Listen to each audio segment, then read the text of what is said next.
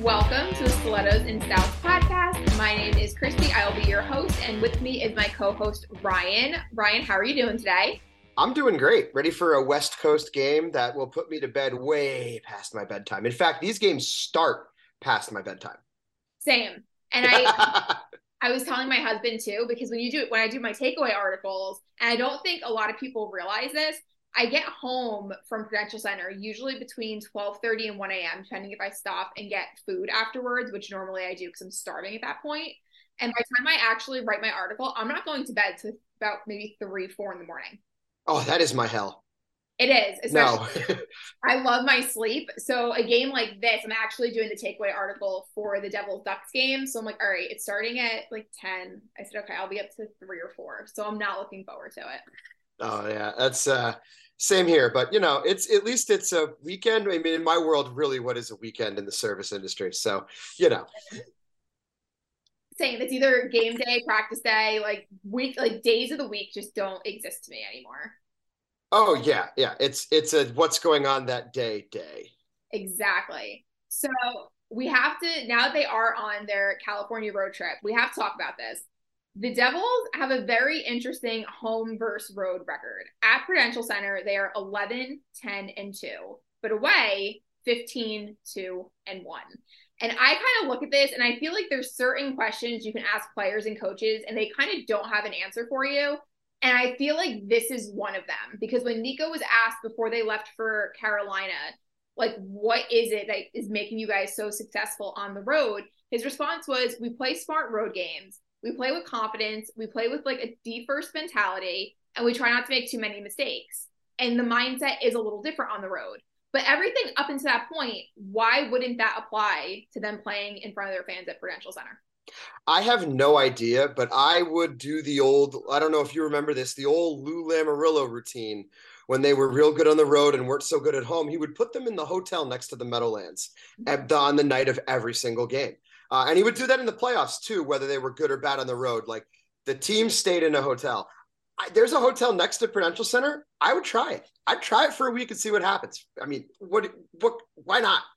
And I do agree with Coach Ruff, who was asked the same question. And Ruff's response was, the team plays simple on the road. He goes, you're jacked when you're at home, you're in front of your fans, and sometimes you have that, I guess, drive maybe, and that's my wording, not his, to put on a show. And I think fans have seen that, especially on the power play at home, where they're making those special passes and they're passing maybe that 1, 2 too many times because they're looking for the perfect shot instead of just kind of getting the puck on the net, which is really what you need to do. So I wonder if that is something to do with it as well. It certainly could be, especially with a young team, you could see that, you get all jacked up. You're like, oh, it's ready to go. And then they come out, loud crowd, more people in the building than it's been in the last 3 years. Let's be totally honest here.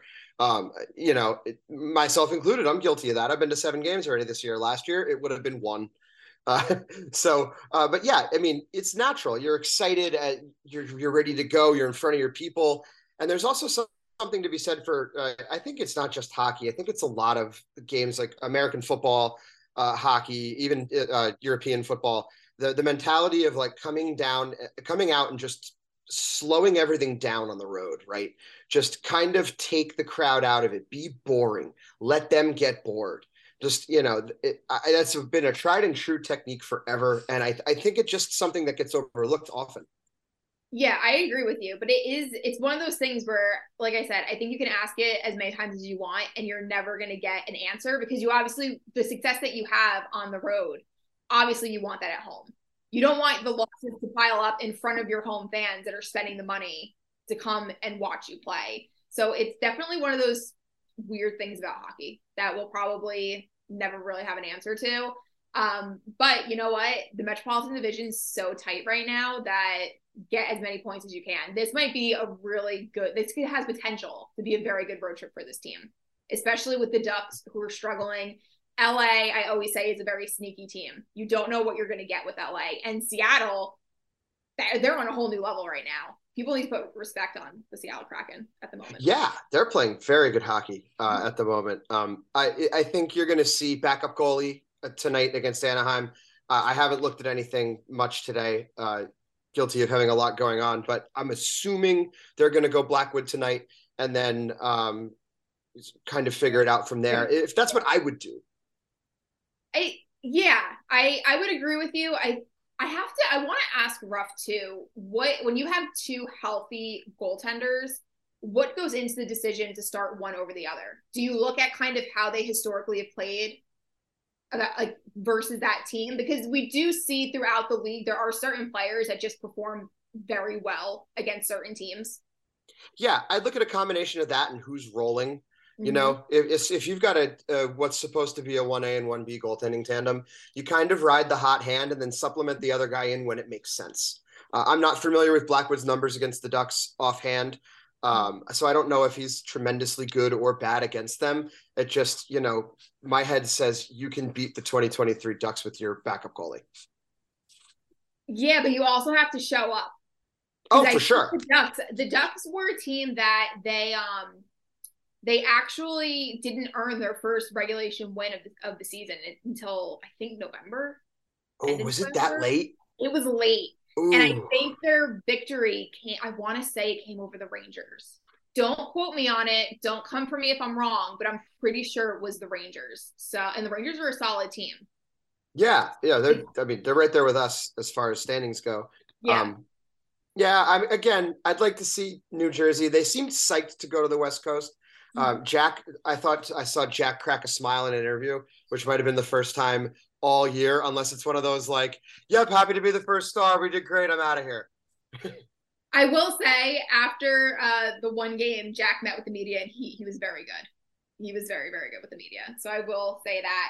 Now, if the team wants to rack up these points for their California trip, there's one player that I know you like to talk about that needs to show up, and that is Jesper Bratt. Yes, Jesper Bratt needs to, and which is funny, I was looking at a lot of his stats recently, and his like secondary game stats are all really, really, really good. And I brought this up to you earlier via text message. Like the numbers are great, but for some reason, that's not a player you think of as like someone who's responsible defensively, who could potentially play a penalty kill. Like I kind of view him as one of those guys who, if he's not scoring or kind of creating offensively, what is he really doing? But the numbers say my eyes are wrong. And I'm very confused by this.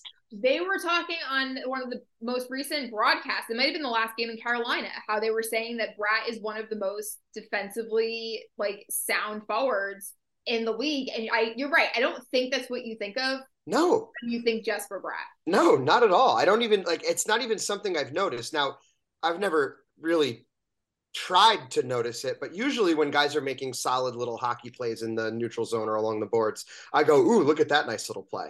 And I noticed those little things just from, you know, years of watching and playing.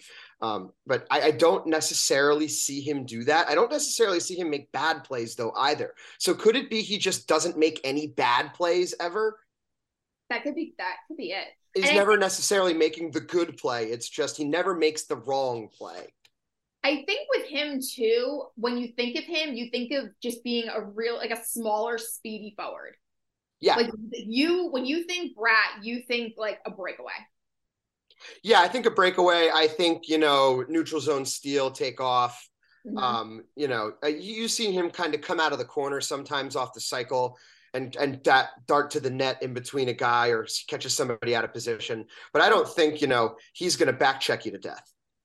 No. And not at all. No. When I was on Twitter earlier, I saw something that was interesting, and they were saying how he's very streaky and that he kind of disappeared when the team needed him the most during their losing streak, when he went a little cold from December 12th to December 17th.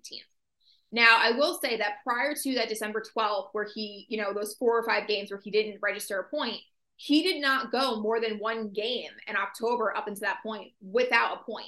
He might have went 1 game, but he didn't go 2. And during that, you know, that skid, Nico had a goal and Jack had 2 goals. And the argument was, you need your big players to show up. When you're not getting the secondary scoring, you need your top guys to show up. And the argument was that Bratt did not show up during that duration. But in fairness, a lot of the guys have been streaky. Sharon Govich has been very streaky. Boquist has been streaky. So when it comes to Brat, and I know that you've hinted at this in our other episodes, is he worth the same amount of money as Nico and Jack? No, not at all. Not at all. He's a passenger that can keep the train going. Like he can get on the train that's rolling and shovel coal into the engine, but he's not going to start it from scratch, at least not yet. And he wants $8-9 million a year, and I think you're nuts if you give him that much money. You can't pay him more than Jack Hughes. Period. You can't do it. So who would you compare Brat to in the league? I don't, off the top of my head, I really would have a hard time, but like monetarily, if he wants to sign for, 5 by 6.5 to 7, I think that's more than fair. But you can't live in a world where Jesper Brett's making more than Jack Hughes and the output is just starkly different, because he's never going to be that. Well, what I think is interesting too is, and I said this, I believe, over the summer, Tage Thompson last season had a breakout year, very similar to Brat in the respect that it was a breakout year on a team that did not do well. Mm-hmm. And when I think, what was he had? He had 68 points in 78 games last season. And the Sabres rewarded him after one breakout year with his 7-year, $50 million contract. And when that contract was announced, people that weren't really paying attention to the Sabres lost their mind, thinking that Buffalo lost it, that they gave him that much money for 1 year. Because a lot can happen in the NHL. We've seen players have really strong years and then kind of, fall off and a little bit. And I said, if the Devils locked Brat in last year for an 8-year deal, it would be the same reaction as Tage Thompson. That you're locking in this guy after one breakout year on a poor team. Now, obviously, everything's working well for Thompson because he already has, I think, over 30 goals and 57 points in 40 games. So clearly that worked out, and Buffalo saw something that nobody else did because nobody thought that he was going to be worth that kind of money. Is Brat in that category? No. Jesper Brett can't just score at will, at least not yet. At least he hasn't showed it. Tage Thompson can just score the puck. He's also a significantly larger person. Is he a big boy? And you can argue he's not even done filling out yet. He could put on another 20 pounds of muscle and be a real issue. I mean, a real issue to play against. With you have that skill, he's not outrageously fast, but God, for his size, is he quick. I wouldn't want to play against him for the next 10 years, to be totally honest with you. But you're comparing apples to golf balls in a lot of ways. I think Jesper Bratt is a great wingman for one of your superstars. He's not one of your superstars.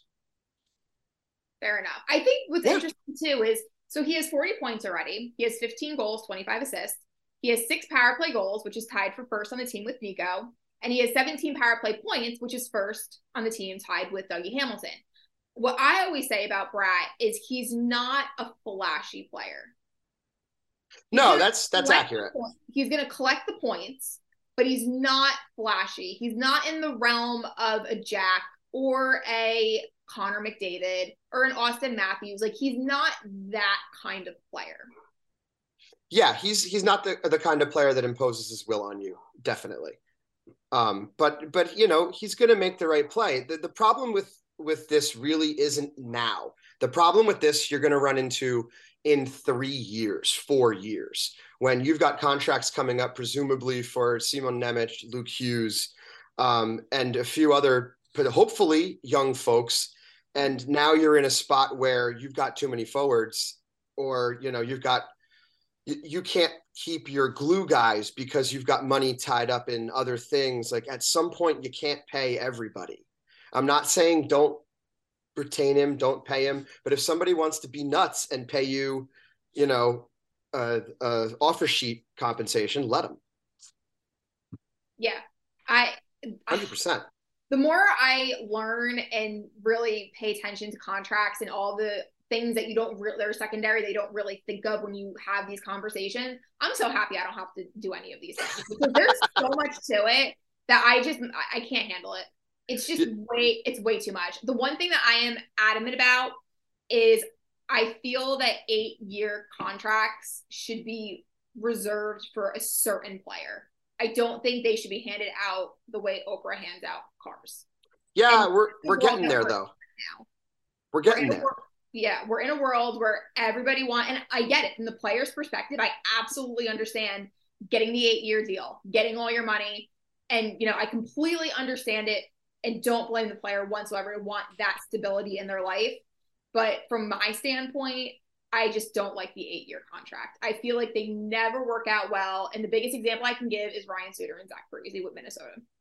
Those were even longer. I think those were 11-year deals. That was back in ye olden days when the cap usurping was going on left and right with the Ilya Kovalchuk rejected deal and the later accepted deal for 15 years, was it? I don't even remember. But it was ridiculous. Have I shared my Ilya Kovalchuk conspiracy theory with you? No, but let's go for it. Let's hit it since the subject came up. Okay, so I've got a theory that he signs that deal. His wife, I think they're still married, is some Russian pop star. He may or may not be into the Soviet mafia for whatever. It's always long been rumored that he was tied up with some Russian shenanigans. But regardless, I have a theory that a year after this, he goes to Lou and goes, I've made a terrible mistake. My wife doesn't like it here. I don't want to raise my kids in America. Like, I'll play for another 5-6 years, but then I'm going to retire. I'm going to go back to Russia. And Lou, understanding the cap ramifications of him even playing a single more year, said, go right now. That's my Ilya Kovalchuk conspiracy theory.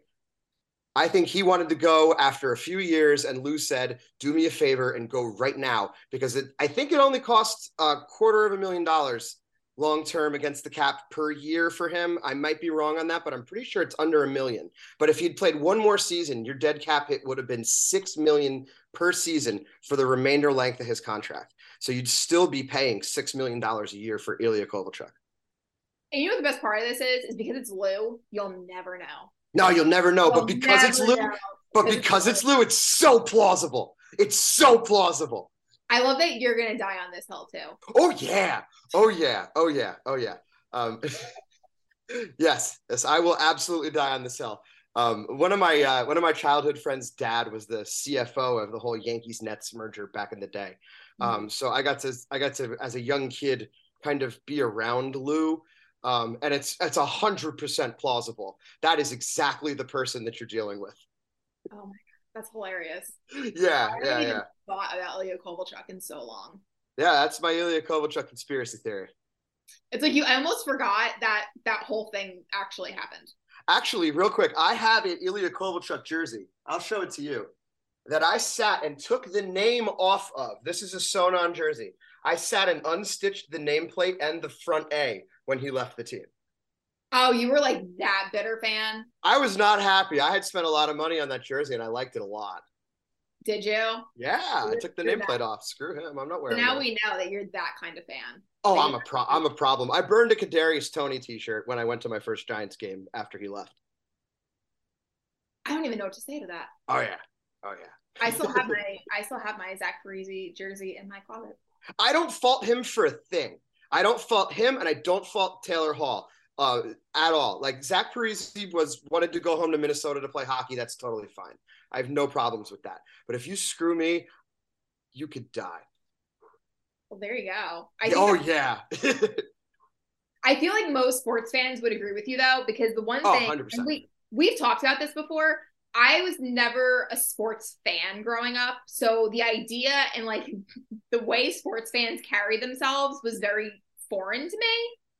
And I don't know if it's because I'm rational, and I don't know if like sports fans as a group maybe aren't as rational, but we were talking ahead of the show, and I was saying how when you go through the comments, it's hilarious to me that when Catherine and Sam put out the line combinations ahead of the Devils playing Carolina, fans were not happy. And even I got a couple comments about, Hall being with Hughes, because that's just what we have to go with at the moment. And saying, Ruff needs to go, Ruff needs to be fired again, blah, blah, blah.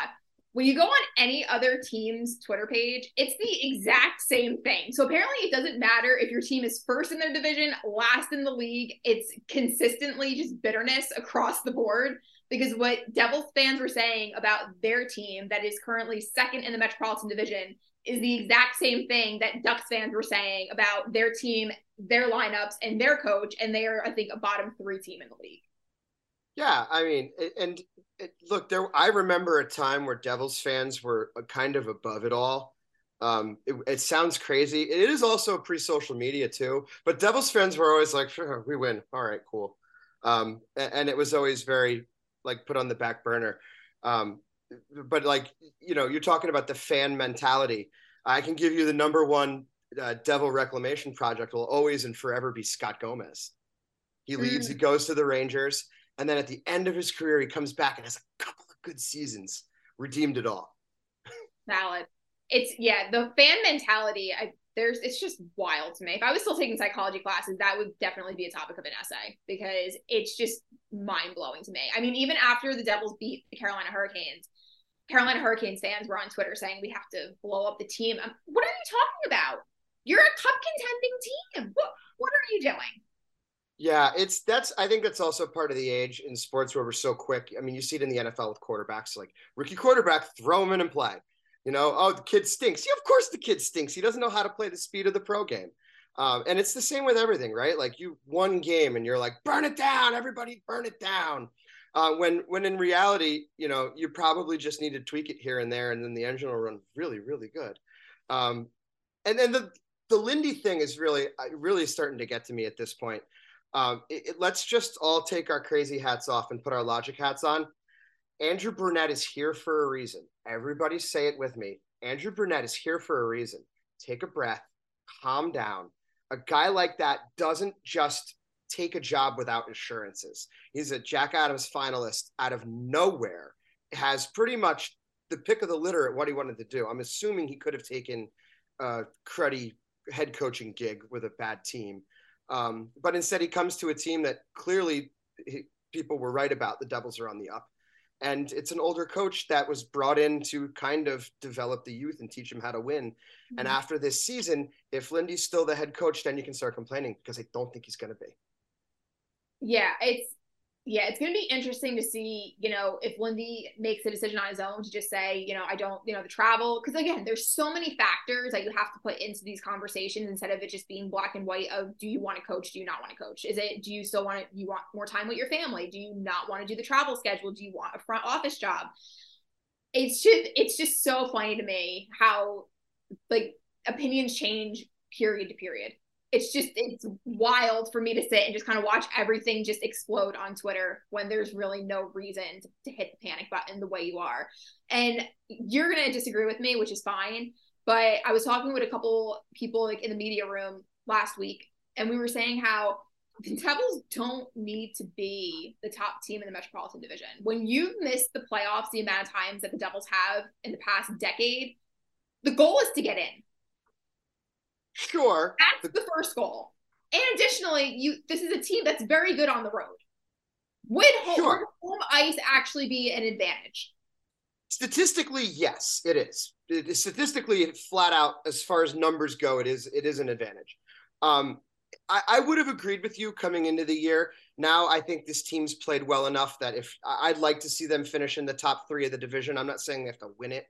But I think finishing in the top 3 of your division and earning a home playoff series is a hell of an accomplishment for this team. So I wouldn't want to go so far as to be like, even if they fall and make it in the wild card, that's great. Again, if we're not at this point in the season where we are, and it's the beginning of the year and we're just hoping a prayer, let's hope this team does well, sure. But they've put themselves in a position to do better than that. And I think at some point, like, you do have to kind of push the goalposts a little further out, right? And sometimes it's even mid-season. I mean, I'm a Giants fan. You saw that this year with the Giants. It wasn't just like, give me meaningful games in December. By the first week of November, it was make the playoffs. And whereas in the beginning of training camp, it was like, look, let's go 500-ish and we'll all be happy. So I think there's nothing wrong with changing your expectations mid-season. And I think that's just a testament to how well this team has played, because before the season started, I asked my Twitter followers what they would deem a successful 22-23 campaign for the Devils. And a lot of them said, you know, of course the goal is to always make the playoffs. That's a given. But Sure. there were a lot of people that said to me, I just want to see meaningful games in December and January. I just want to know that by the time the holidays hit, the team's not completely out of the playoff picture. So that regard, mission accomplished. Oh yeah, absolutely. The team did that, and they're only getting healthier. Yeah, and that's a good thing. Eventually, they're going to get John Marino back, and those two pieces are really going to help solidify the team. And I just released an article today, and I think it was, sorry, I'm just getting over being sick, so my mind's a little foggy. I think the Devils this season, fans have only seen Palat and Bastian, so a full healthy team of forward groups, 4 games this season. Is that all? A fully healthy forward group, because Nico missed the first game. So he was out for that one. Oh, yeah. And Palat only played 6 games before his injury. Mm-hmm. And I think Bastian did not suit up for one of those games. Okay. But we really haven't seen the full forward group healthy. And that's something that fans should be looking forward to. Oh, agreed. And I think they've done a great job keeping themselves really relevant with Marino out of the lineup, who you could argue has been your best defenseman up until he got injured. Yes, I would make that agreement as well. Absolutely. And the unfortunate thing is neither one of the kids they called up really seemed to take the opportunity and run with it. I don't think either one of them really completely dropped the ball, no pun intended. But the next time it's kid time, it's Simon Nemec time. Well, I will tell you that before they left for their road trip, I did talk to Kevin Ball. And I asked him about kind of just the transition from AHL to NHL and things like that. And he said something very interesting to me. And I'm currently doing some background information on it, and I will have the article out in the next few days. Mm-hmm. But he did bring up a very interesting point to me that I had to dive deeper into, because once again, I didn't even think of that until he explained it to me. I was like, okay, I completely get what you're saying here. We need to, because I like to give that perspective. Oh, for sure.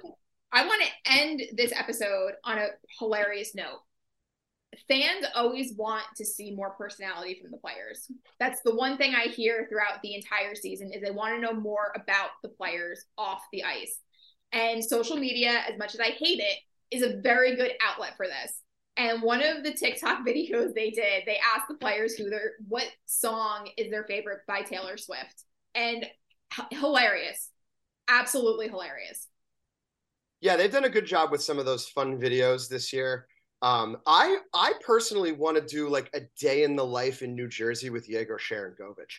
There's something tells me that would just be hilarious to watch him go about and do very stereotypically Jersey things, like get bagels, get his dry cleaning, order a sub sandwich, like just very stereotypical Jersey stuff, but have him do it. Something tells me it would be very, very funny. So if anybody from the Devils, send him down to Belmar, get him in a club. Yes.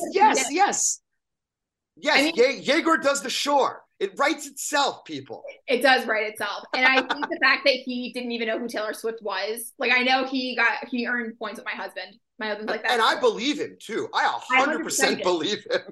And the confidence of Miles Wood saying red, which in my opinion is one of the correct answers, just the confidence level of that man with that answer was just amazing.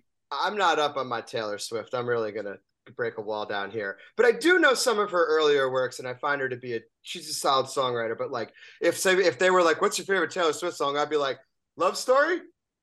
You would say, oh, I think that was Ryan Graves' choice. Yeah, I think it was too. But like, that would be my reaction. I'd be like, Love Story? But I'd be able to name one. A lot of the guys who are like, I don't know. They're liars. They're all full of crap. We know that your girlfriend plays that in the car. It's Taylor Swift. You've heard a song. You can name a song. I think I would actually, my answer would be, is it Wildest Dream or Wild Dream? Wildest Dream, I think it is. And the only reason that's my answer is because Scott Eastwood was in the music video. I don't know that one. That's pretty much all I got, and I think that's a great point to end on. That is a great point to end on. Hockey and Scott Eastwood, I think that's a great ending point for the show that I host. Yep, we've got West Coast hockey all weekend, and then the odd 4:00 Monday start, which I guess is 1:00 West Coast MLK Day game. Yes. Conveniently for me, I'm off on Monday, so conveniently, give me an afternoon game, girl. Oh yeah, that's right in the. There's nothing good on television time frame too. It's perfect. Exactly, it's right after my soap opera. All right, guys, we will see you guys next week. Cheers, guys.